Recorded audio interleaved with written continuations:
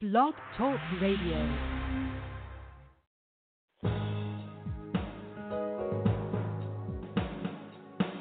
Welcome to the Neil Garfield Show, a presentation sponsored by www.livinglies.wordpress.com, GTC Honored, and The Garfield Firm, serving all 50 states with news and analysis of the latest bank scams against borrowers, homeowners, consumers, and investors, and providing legal representation throughout Florida. This program is for general information only. It is not a solicitation for services or legal representation and should never be used as a substitute for advice from a licensed professional. And now, here's world-renowned financial expert, attorney, and blogger, Neil Garfield.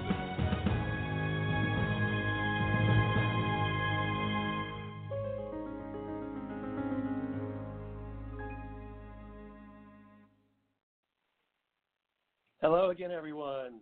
Charles Marshall here. It is Thursday, July 25th, 2019. As usual, I am broadcasting live from Southern California here on the Neil Garfield Show. And Neil will be back next week. And as for this week, I do have Bill Padula with me, which I always appreciate having Bill when he's available. Welcome, Bill. Hi, Charles. Thanks for having me on again. Absolutely. And also, as always, this show is brought to you by GTC Honors, Living Lies, and lendinglies.com. And it is made possible because of donations from listeners like you. Any amount that you're able to donate is appreciated, and you can donate directly by selecting the donate button on the blog at www.livinglies.wordpress.com. Now, so on to our topic for today's show. Broadly speaking, we're going to be discussing this trend of the major servicers, some of them, going into bankruptcy protection. Two of the larger ones, even though in one of the cases, I'm speaking of Aurora, they've devolved quite a bit of their servicing business over the years. So their bankruptcy as a kind of servicing reality. In terms of our current borrowers and who's out there in podcast radio land listening right now, who's still dealing with their servicers and their lenders and still trying to fend off foreclosure, whether it's judicial foreclosure or of a non-judicial type that, as everyone knows, exists here in California. The other major filer of a Chapter 11 bankruptcy is Ditech. Now, Ditech, unlike Aurora, this is a much more recent servicing platform. And Ditech, in various manifestations, has been around for a while. They took over Greentree's book of business. And just to give you an idea of how tentacled these corporate bankruptcies can be. When you look at the Ditech bankruptcy, which was filed, by the way, one brief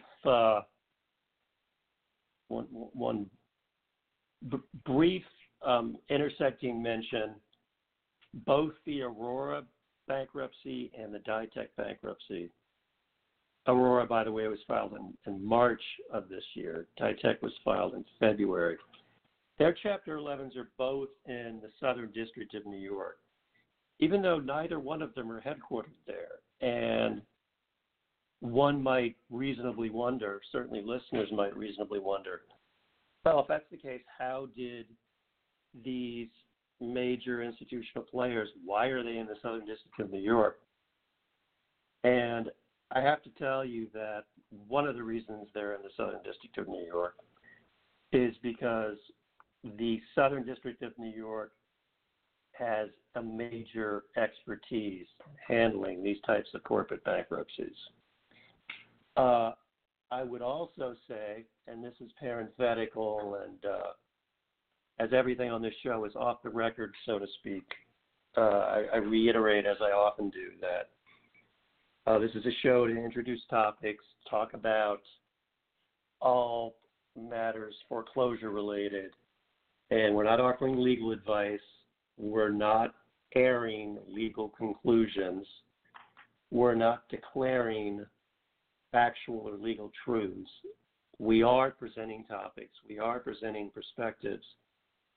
And a perspective that I have from actually working as a non-attorney at a major law firm off of Park Avenue in Midtown Manhattan back in the early 80s, a perspective I have is that while Gottschall and Manges, they are the primary firm handling the Ditech Holding Corporation bankruptcy, Weil Gottschall has been around for a very long time in New York, and they absolutely know how to maneuver the various avenues and alleys and bumps along the way in these bankruptcies on behalf of their clients. And not surprisingly, given their institutional clout, they have developed a, let's say, favorable judicial litigating environment within these bankruptcies. So that's why you will often see these big institutional servicers and their like corporate comrades. When they do go into BK themselves, they will often go to the Southern District of New York. And of course, they have so many interests. They have so many legal interests. They have so many legal entities arrayed in so many different places that they can virtually always find a hook to justify filing in New York. And so that's an important component to this. They're getting an absolutely favorable airing and hearing by being in New York, as opposed to any number of other states where they might field these bankruptcies. So the one thing that's striking when you look at the whether it's the petition or whether it's just various filings that have gone into this bankruptcy, and I believe Neil has a reference to the case number on his blog so that listeners can look that up. I mean, you will see no less than 15 legal entities, all legal entities associated with, legally connected to Ditech Holding Corporation. They're sort of almost like DBAs. So of course, they're legal corporate entities, not DBAs. But the analogy there is all of these 15 entities are within this corporate bankruptcy of Ditech Holding Corporation. And they include, principally for listeners to hear on this show, Ditech Financial LLC and Green Tree Servicing Corp. Now, Green Tree Servicing Corp, a few years back, devolved their servicing rights to Ditech Financial LLC. And now all these entities are in a New York bankruptcy. So there are some interesting aspects to the Aurora bankruptcy also, but I'll be talking more about the Ditech one because the Ditech one relates much more closely to the topics on today's show. And before I get into the meat and bones of all this, Bill, why don't you bring in now this connection with a recent quiet title action that I believe you're still involved in, that had MERS as one of the major elements. And interestingly enough, it's got 3 of the major players in the Aurora bankruptcy backdrop, though Lehman Brothers, that then spun off a good deal of their mortgage kind of bad debt to Aurora, and then Aurora did likewise with Nationstar. And there's also an interesting intersection that I believe you will touch on, where with some of these bankrupting parties, on the one hand, they say they're just spinning off servicing rights. On the other hand, they say that they're spinning off the entire so-called right to collect, the note, the deed of trust. In other words, that they're holders of the note. And of course, that distinction is essential, because when in bankruptcy, for instance, when some of the listeners, the borrowers, go into bankruptcy, if a proof of claim is brought by their so-called servicer or lender, it's often brought by the institutional trust, or in some cases, a backup parent company, which purports to hold and control the note. Now, that may or may not be the servicer. It depends on whether, when a servicer is given rights to service, they're also given the agency to control the underlying note. So, Bill, if you would speak to all that. Sure, I'd be happy to. I know when you came up with this topic, I thought, well, this kind of plays in nicely with the show that we did 2 weeks ago regarding MERS and MERS's agency and authority and their membership contracts, so on and so forth. And what you're talking about here, and this is, from my chair when I do a chain of title analysis, where I look at defects and deficiencies and all those things, especially with all these large institutions, whether they were lenders, servicers, or whatnot, that go into bankruptcy, it always creates all kinds of issues and gaps and problems with their chain of title to the notes and the deeds of trust mortgages. And what they do is they bring in MERS, of course, as the big blanket to cover and use as the shield to hide and disguise all of these defects and deficiencies. And instead of getting into all the specifics that we talked about 2 weeks ago, certainly the listeners understand that you can go to blogtalkradio.com /Neil Garfield, and you can archive the old shows and listen to them. And I would recommend that you do that so that I don't have to spend time repeating a lot of what we talked about. But what's really interesting with these cases is that when entities like Ditech here, they go bankrupt, it doesn't really stop the flow of foreclosures and documents and papers continuing to be filed in whether it's a judicial foreclosure or non-judicial foreclosure. If the time comes in the cycles to declare the default and to proceed to foreclose, they're going to start executing assignments and all of these things to carry out the foreclosure, right?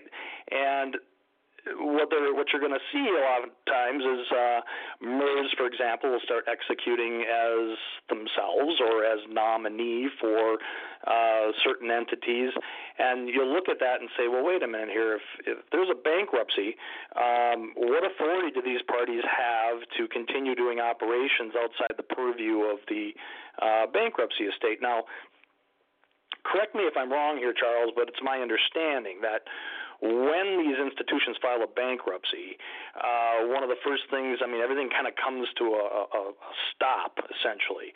And in the bankruptcy plans that are filed, there's usually a section talking about executory contracts.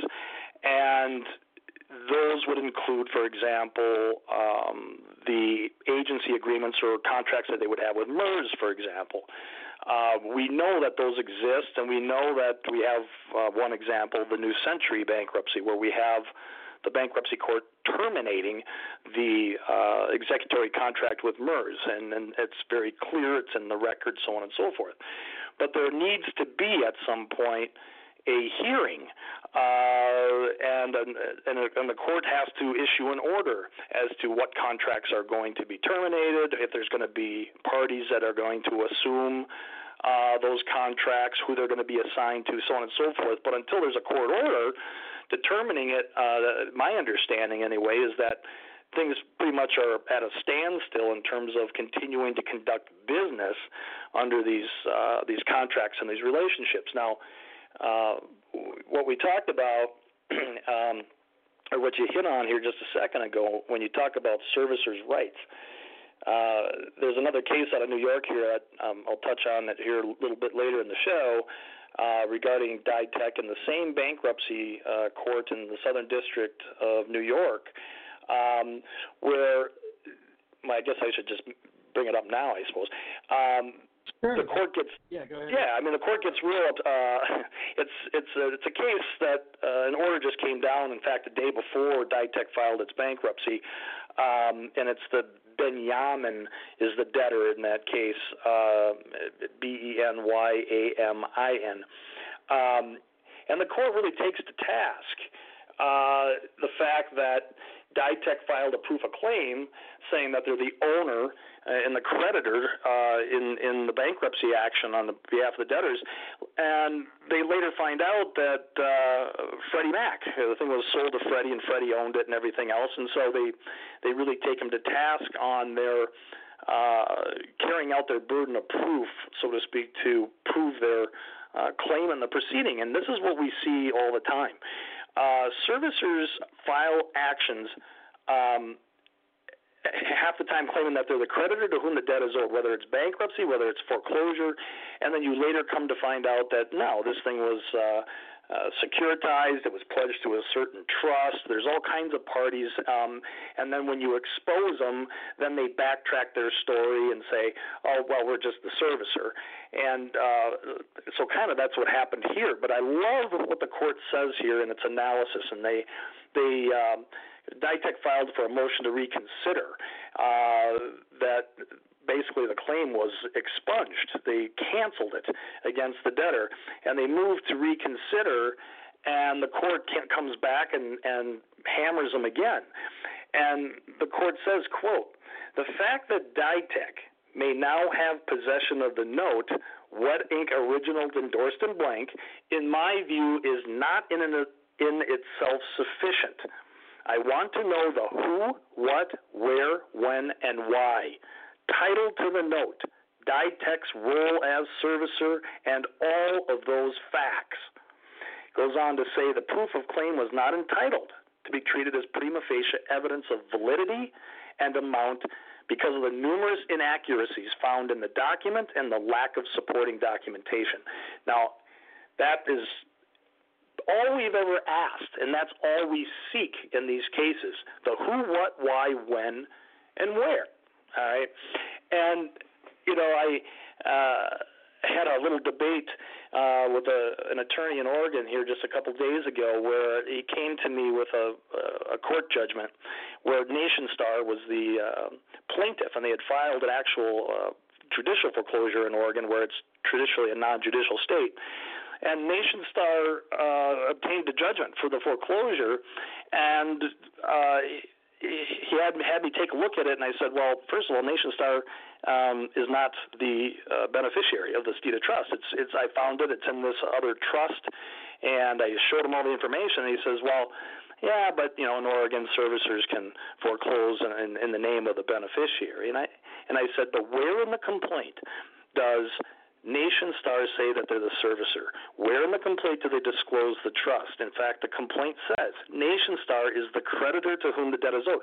And I kind of had a little debate on him, and I had to kind of put his head straight here a little bit to say, sure, servicers may have authority to do this on behalf of the beneficiaries if they show their authority and prove their authority to act in their agency, to act on behalf of that beneficiary. Simply going in and getting a judgment in your own name and never disclosing these parties is a very, very problematic, because had they gotten away with it, or if they do get away with it, who's to say that they're going to turn the proceeds over to anybody but their own back pockets? So anyhow, the bankruptcy stuff, which you have to look at from a discovery perspective, and again, as we talked about 2 weeks ago, is that if the party is a MERS member, then you need to go in and find out what's the status of the executory contracts, and you have to go in discovery and find out what exact authorities they have, get those membership agreements, and so on and so forth. But as I said before, 2 weeks ago, in the Lehman Aurora situation and their bankruptcies, these Lehman trusts, their main depositor, who is in all of their purchase agreements, essentially, where it was Structured Asset Securities Corp, SASC, for the acronym, where they were the ones purchasing and selling, that's what the documents say, the assets, loans, and mortgages and deeds to the trust. And if that's the case, MERS has already admitted that it has no agency relationship with SASC, which requires under MERS rules to deactivate and to resign in the chain of title. Okay, so SASC then, if the loan had gone into, let's say, the 2005 trust in this quiet title action that I was talking about, then not only was MERS deactivated, but the only way MERS could have ever come back into the equation is if there was an assignment coming from the non-MERS member back to MERS.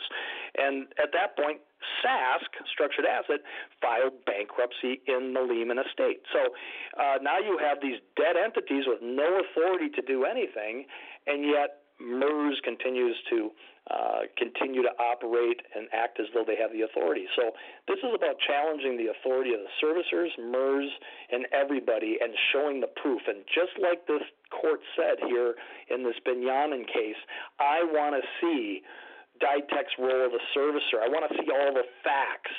And I'll tell you, if we can just get more judges to take this position and say, I want to see the facts, they're in a world of hurt. And in fact, I think most listeners will recall the famous case in South Florida here at the end of 2017 with Beatrice Butchko, the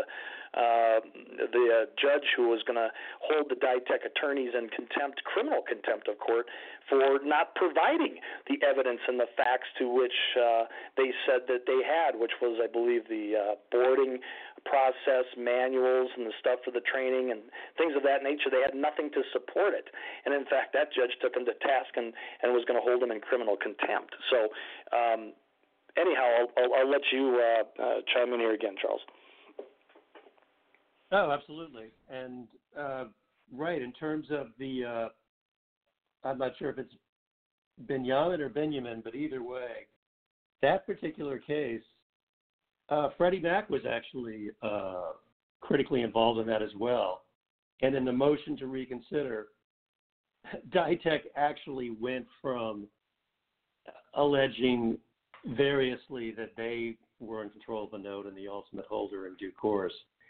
And yet on the motion to reconsider, all of a sudden they're alleging that Freddie Mac was the holder in due course. So, of course, that didn't sit very well with the judge who was hearing the motion to reconsider, that you would have such a switch on who really controls the note, who's the real owner here.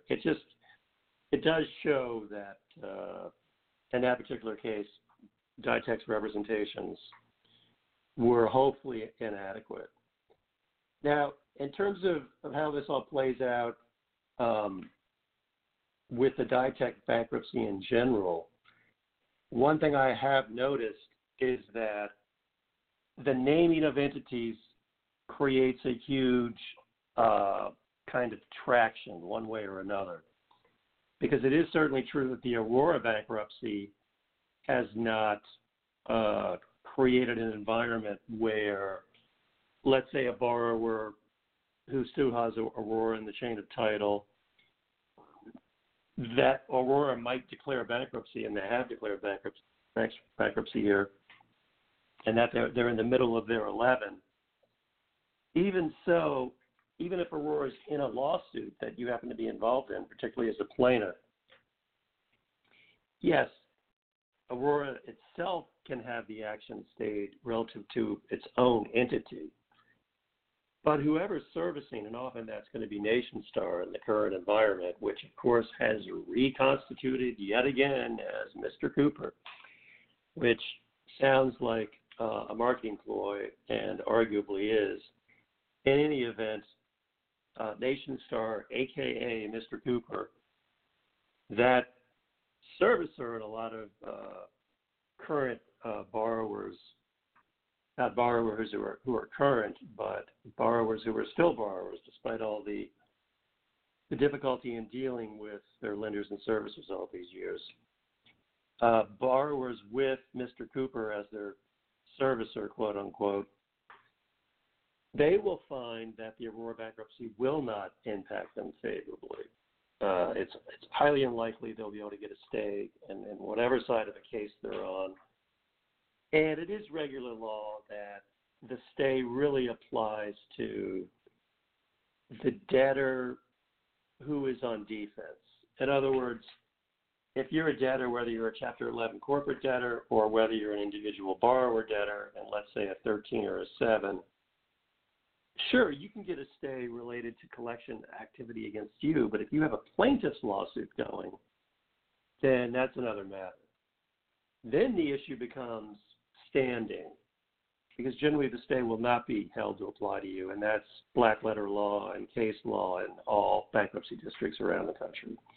It's not to say there aren't exceptions. It's not to say there aren't complications. There are, but that's absolutely the general rule and general tenor. On the other hand, oftentimes the plaintiff will have a standing problem because whenever you're in bankruptcy, you're not supposed to be recording documents, for instance.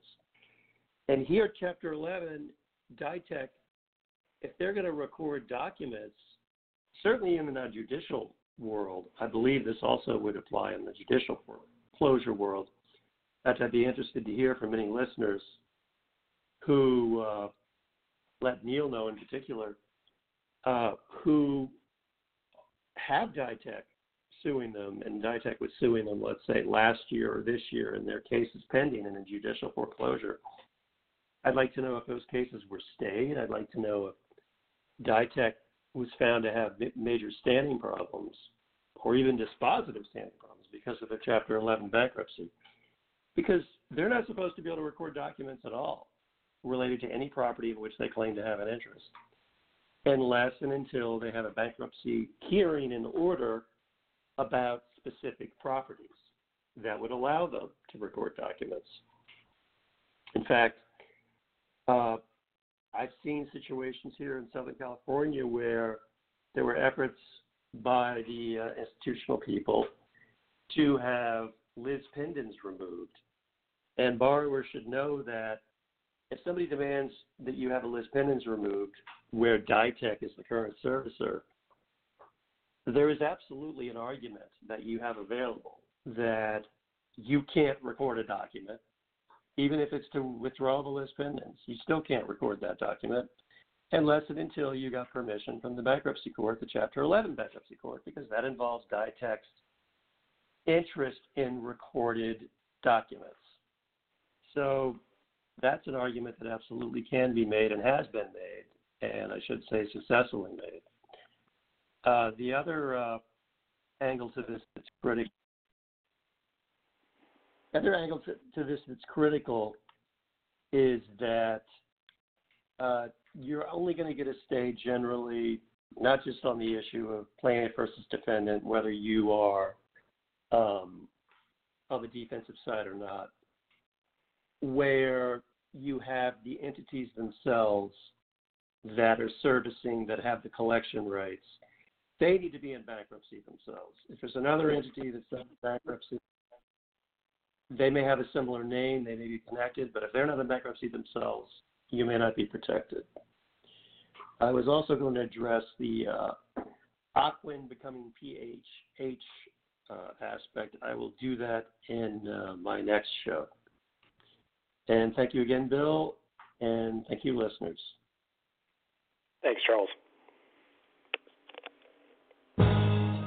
Thanks for listening to our broadcast. We hope that you tell your friends about us and let them know that there is hope and help in this financial crisis. Tune in every week to The Neil Garfield Show for free information and advice, and visit our blog daily at The Living Lies blog. We provide support services, the latest strategies, analysis, expert consultations, testimony, and declarations to use in your battle against the largest economic crime in human history. For information concerning Neil, the team at Living Lies, or the law firm, go to www.livinglies.wordpress.com or call 520-405-1688. The opinions expressed on this broadcast are those of the host and should not be attributed to any other person or entity.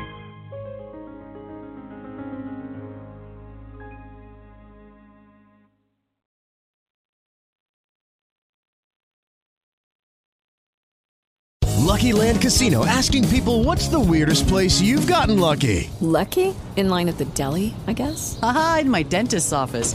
More than once, actually. Do I have to say? Yes, you do. In the car before my kids' PTA meeting. Really? Yes. Excuse me, what's the weirdest place you've gotten lucky? I never win and tell. Well, there you have it. You can get lucky anywhere, playing at LuckyLandSlots.com. Play for free right now. Are you feeling lucky? No purchase necessary. Void where prohibited by law. 18+. Terms and conditions apply. See website for details.